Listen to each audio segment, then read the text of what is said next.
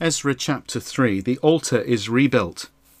When the 7th month arrived and the Israelites were living in their towns, the people assembled in Jerusalem. Then Joshua the son of Jozadak and his priestly colleagues, and Zerubbabel son of Shealtiel and his colleagues, started to build an altar of the God of Israel, so they could offer burnt offerings on it as required by the law of Moses the man of God. They established the altar on its foundations, even though they were in terror of the local peoples, and they offered burnt offerings on it to the Lord, both the morning and the evening offerings.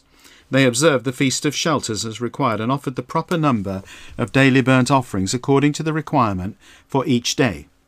Afterward they offered the continual burnt offering, and those for the new moons, and those for all the holy assemblies of the Lord, and all those that were being voluntarily offered to the Lord. From the first day of the 7th month they began to offer burnt offerings to the Lord. However, the Lord's temple was not at that time established. Preparations for rebuilding the temple.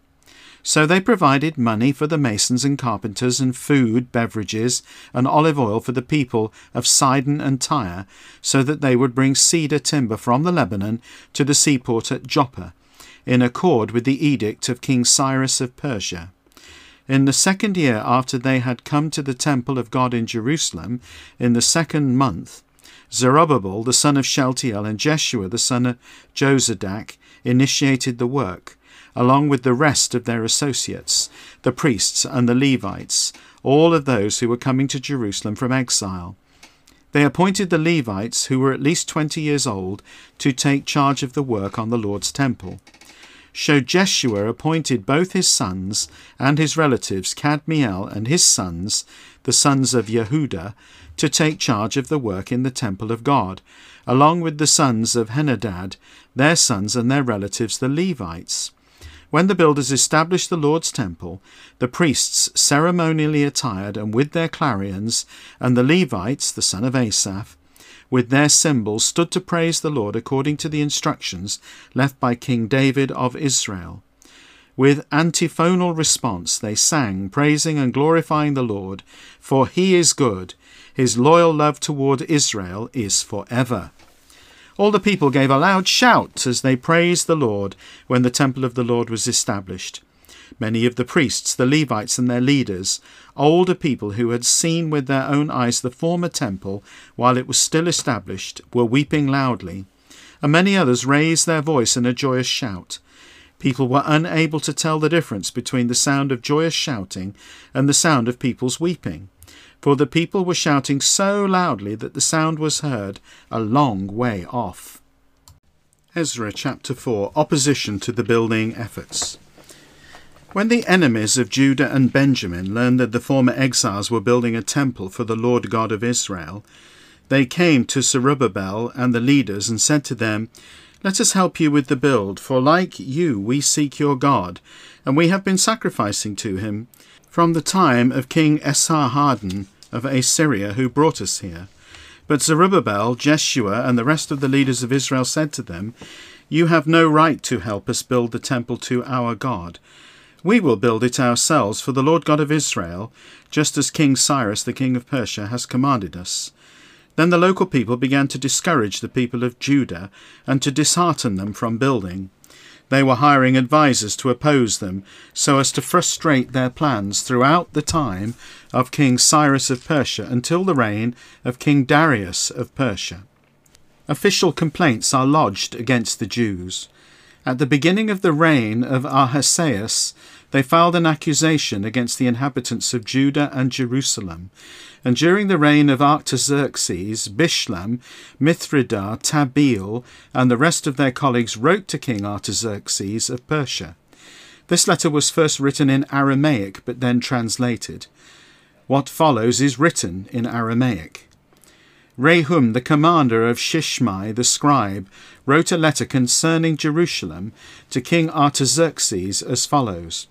From Rehum, the commander, Shishmai the scribe, and the rest of their colleagues, the judges, the rulers, the officials, the secretaries, the Ekrites, the Babylonians, and the people of Susa, that is, the Elamites, and the rest of the nation whom the great and noble Ashurbanipal deported and settled in the cities of Samaria and the other places in Trans-Euphrates.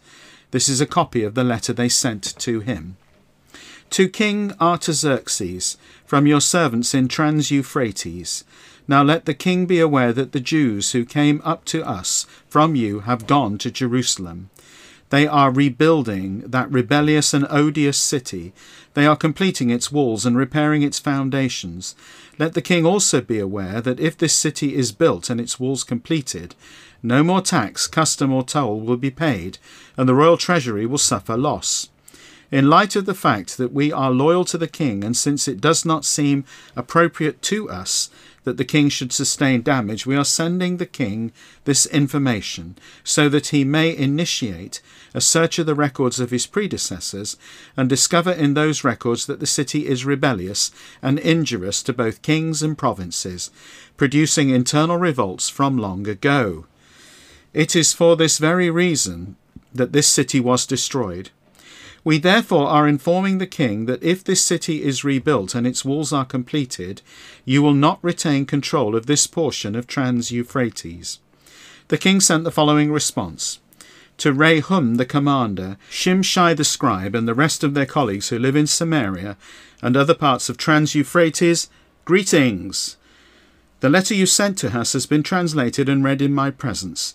So I gave orders, and it was determined that this city from long ago has been engaging in insurrection against kings.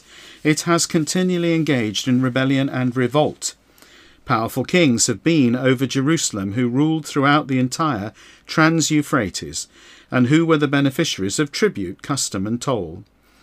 Now give orders that these men cease their work, and that this city not be rebuilt until such time as so I instruct.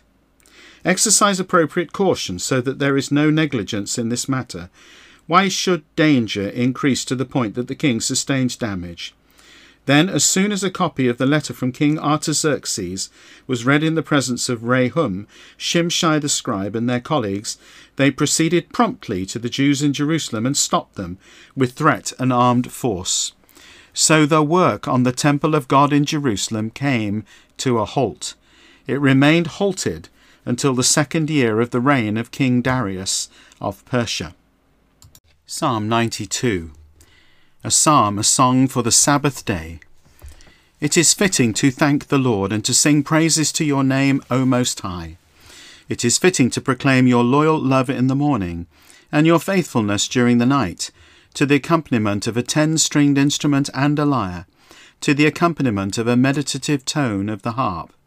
For you, O Lord, have made me happy by your work. I will sing for joy because of what you have done. How great are your works, O Lord! Your plans are very intricate. The spiritually insensitive do not recognize this. The fool does not understand this. When the wicked sprout up like grass, and all the evildoers glisten, it is so that they may be annihilated. But you, O Lord, reign forever. Indeed, look at your enemies, O Lord. Indeed, look at how your enemies perish. All the evildoers are scattered. You exalt my horn like that of a wild ox. I am covered with fresh oil. I gloat in triumph over those who tried to ambush me. I hear the defeated cries of the evil foes who attacked me. The godly grow like a palm tree. They grow high like a cedar in Lebanon, planted in the Lord's house. They grow in the courts of our God. They bear fruit even when they are old. They are filled with vitality and have many leaves. So they proclaim that the Lord, my protector, is just and never unfair. 1 John chapter 1, the prologue to the letter. This is what we proclaim to you, that was from the beginning, what we have heard, what we have seen with our eyes, what we have looked at, and our hands have touched, concerning the word of life.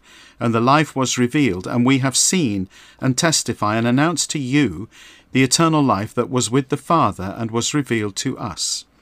What we have seen and heard we announce to you, so that you may have fellowship with us.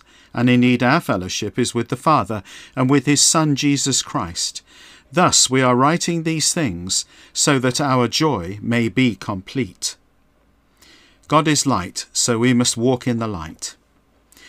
Now this is the gospel message we have heard from him and announced to you.